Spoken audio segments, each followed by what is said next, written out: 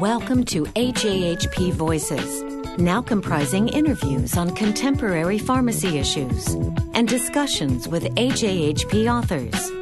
The service was formerly known as AJHP Podcasts.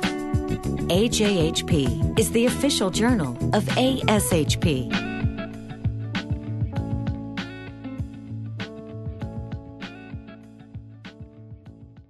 Hello, this is Pamela Shea. I'm assistant editor at AJHP. I'm speaking today with Susan Skidar. She's a clinical pharmacy specialist at the University of Pittsburgh Medical Center and associate professor, School of Pharmacy, University of Pittsburgh.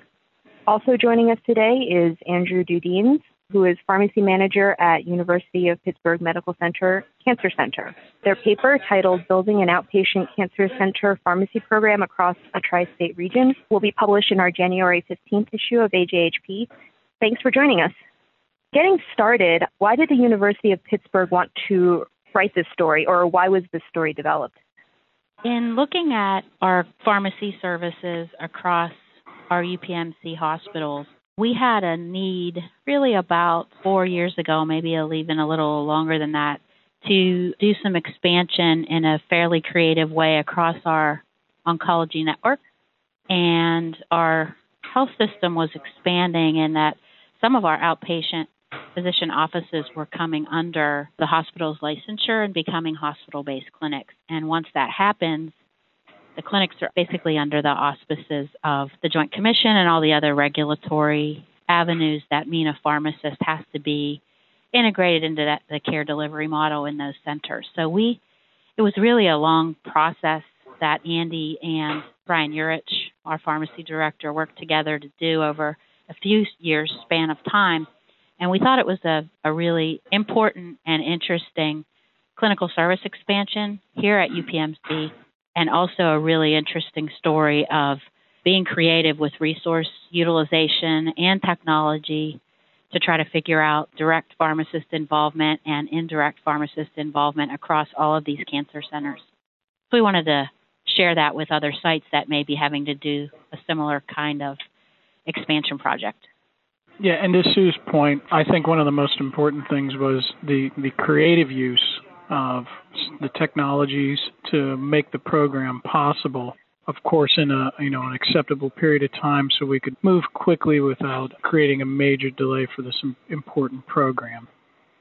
So speaking of the technology, obviously this isn't something that would have been possible maybe a couple of decades ago. What have your experiences been with some of the new technology that's made this possible? Certainly one of the biggest things was having an integrated network where we were able to share information, both clinical and operational information on a daily basis with associates in different sites through our computer system. Utilizing a couple existing technologies and software, namely like the Outlook system with Microsoft, and with our in-house computer systems to manage clinical information and prescriptions, we were able to tie in a number of sites quickly and provide pharmacist oversight from a central location and also from remote areas. To your point, without that technology available, we wouldn't have been able to accomplish this. It would have been cost prohibitive to service some of these smaller sites without having this technology available. So from a practical perspective, what kind of timeline were you dealing with once a private practice was determined to be joining the pharmacy program? Timelines for converting a private practice into a hospital-based clinic, some of them were self-imposed, some of them were determined by the constraints that we had for the Department of Health. The Department of Health really is the governing body that approves a hospital-based clinic. They have some actual physical requirements of the clinic itself, things like restroom facilities, the number of sinks, mostly sanitary things that need to be addressed, but they actually have some spelled out physical limitations. Sometimes that would dictate, because we had some remodeling that had to be done within the clinic prior to being it converting to a hospital-based clinic.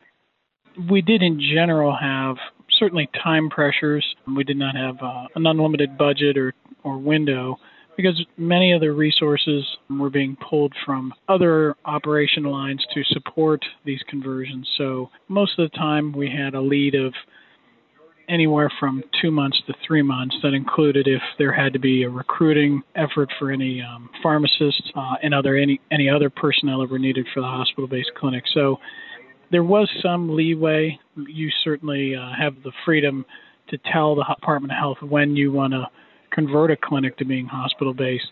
But certainly we did have some of our own internal time constraints and pressures to perform in a certain amount of time. Basically, the main issue being pulling resources from other departments who are obviously needed for other things when this conversion is completed. I see. What were some of the key learning lessons that were picked up while this program was being developed? I think one of the key learning lessons was we had a great deal of structural changes with technology and also just operational procedure, but also learning that the culture and the changes that would occur within the cancer center. Many of our sites had been private practice for a long time, so the integration of the pharmacist in that role proved to be a very valuable piece, and I very much appreciate UPMC seeing the value in that. But keeping in mind that the pharmacist was brand new to many of these private practices and those changes in the culture, that was a learning lesson that we were very keen to at the beginning, and we anticipated it would be a challenge. But that's certainly something to keep in mind that, smooth running operations that had been running for a number of years and were very successful, bringing in a whole new complexity to the system, keeping those challenges in mind certainly was a learning lesson, I think, for us. Would you say that this change in culture was one of the most difficult aspects of integrating these different practice sites? I don't know if it was the most difficult. I think the most difficult was the technology and being able to move information, clinical data, and the actual prescriptions themselves across the different sites. I think that was the most challenging. The cultural piece I bring up because it was one of the more interesting ones. We had some practices and physicians who certainly at the beginning were questioning the need for pharmacy oversight. I'm glad to report that those types of practices were some of the more successful. It's just an interesting aspect of it's easy to focus on all the technology pieces. It's just, for me personally, a learning to keep in mind that there's still also the entire culture that you have to keep in mind of the people who do the work every day. So if you were going to do this all over again, what would you do differently, or what advice do you have to someone else who might be initiating a program like this? Certainly, it's difficult in the healthcare environment with limited resources to do, a great deal of planning, but we did do some cross-functional teams and meetings to try and bring in all the different disciplines, nursing, physician champions, pharmacy, obviously. More of that would be better. It is hard when you have a diverse network of physically diverse locations, to get everybody on the same page at the same time. So we did have a great deal of support from the physician leadership and the champions within the cancer center. I don't know if I would do that much more differently. I would just keep in mind the importance of having those people involved from the very beginning, as much lead time as possible when implementing a process like that. Certainly they see the great value, and we have had some really nice accolades from our partners about having the addition of the pharmacist into the clinics with nursing and the physicians, but keeping in mind that these stakeholders are such an important part of the entire process, the earlier and the more input you can pull in from those folks, the better. That's great. So where do you see this Cancer Center Pharmacy program moving in the future? UPMC Cancer Center continues to do some growth. We are certainly having converted the overwhelming majority. We have some very small clinics who remain private practice. I see us moving forward as we grow in additional sites and additional business. We have looked at our pharmacists being involved more in some of the other aspects that are done in the clinics, anticoagulation management for those physicians who perform that as part of their practice, having the pharmacist more involved in patient teaching, not only for the outpatient IV chemotherapy, but also for their oral chemotherapy agents that they are taking at home. Those seem to be some really valuable pieces that, as this whole project matures, we're identifying more areas that the pharmacist can be involved in. again, wouldn't be possible without, the buy-in and feedback from our partners in nursing and physician services.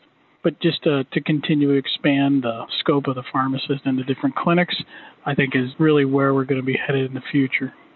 And Pamela, if I could add into what Andy was speaking about from even a broader program perspective, the model that Andy and Brian and the oncology pharmacists have figured out how to do, which is everything from, the technology issue to the physician and nursing collaborative issue, plus, just the logistics of remote order verification, all those kinds of things really almost has opened a door for possibilities of other kinds of service expansions like this. At UPMC, pharmacy across our health system is across 15 hospitals now. So, I wouldn't be surprised if we learn from what Andy and his group were able to do and think about how we could do a similar kind of thing with other kinds of programs, not really from a regulatory impetus like this one was, but just from a clinical service expansion and share resources. That's really helped us think about that kind of thing because oncology has been so successful. I see towards the end of the paper, there was mention of a pilot program involving formalized education. Is that kind of service what you're talking about? It could be that. I think what we were referring to was more so for the training that the pharmacists receive, because it's pretty standardized, right, Andy? When the new pharmacists come in, they go through a pretty rigorous program. It is. We certainly do an evaluation of new candidates based on their background. But in general, to Sue's point, we do have a standard program, obviously, with the day-to-day operational pieces and how the technology works, to including both classroom and also one-on-one training with the clinical aspects of processing and managing our oncology patients. Well, thank you so much for joining me. Again, this has been Pamela Shea, Assistant Editor at AJHP, and I've been speaking with Susan Skladar and Andrew Dudines from the University of Pittsburgh. That concludes this interview. For more information about AJHP, please visit www.ajhp.org.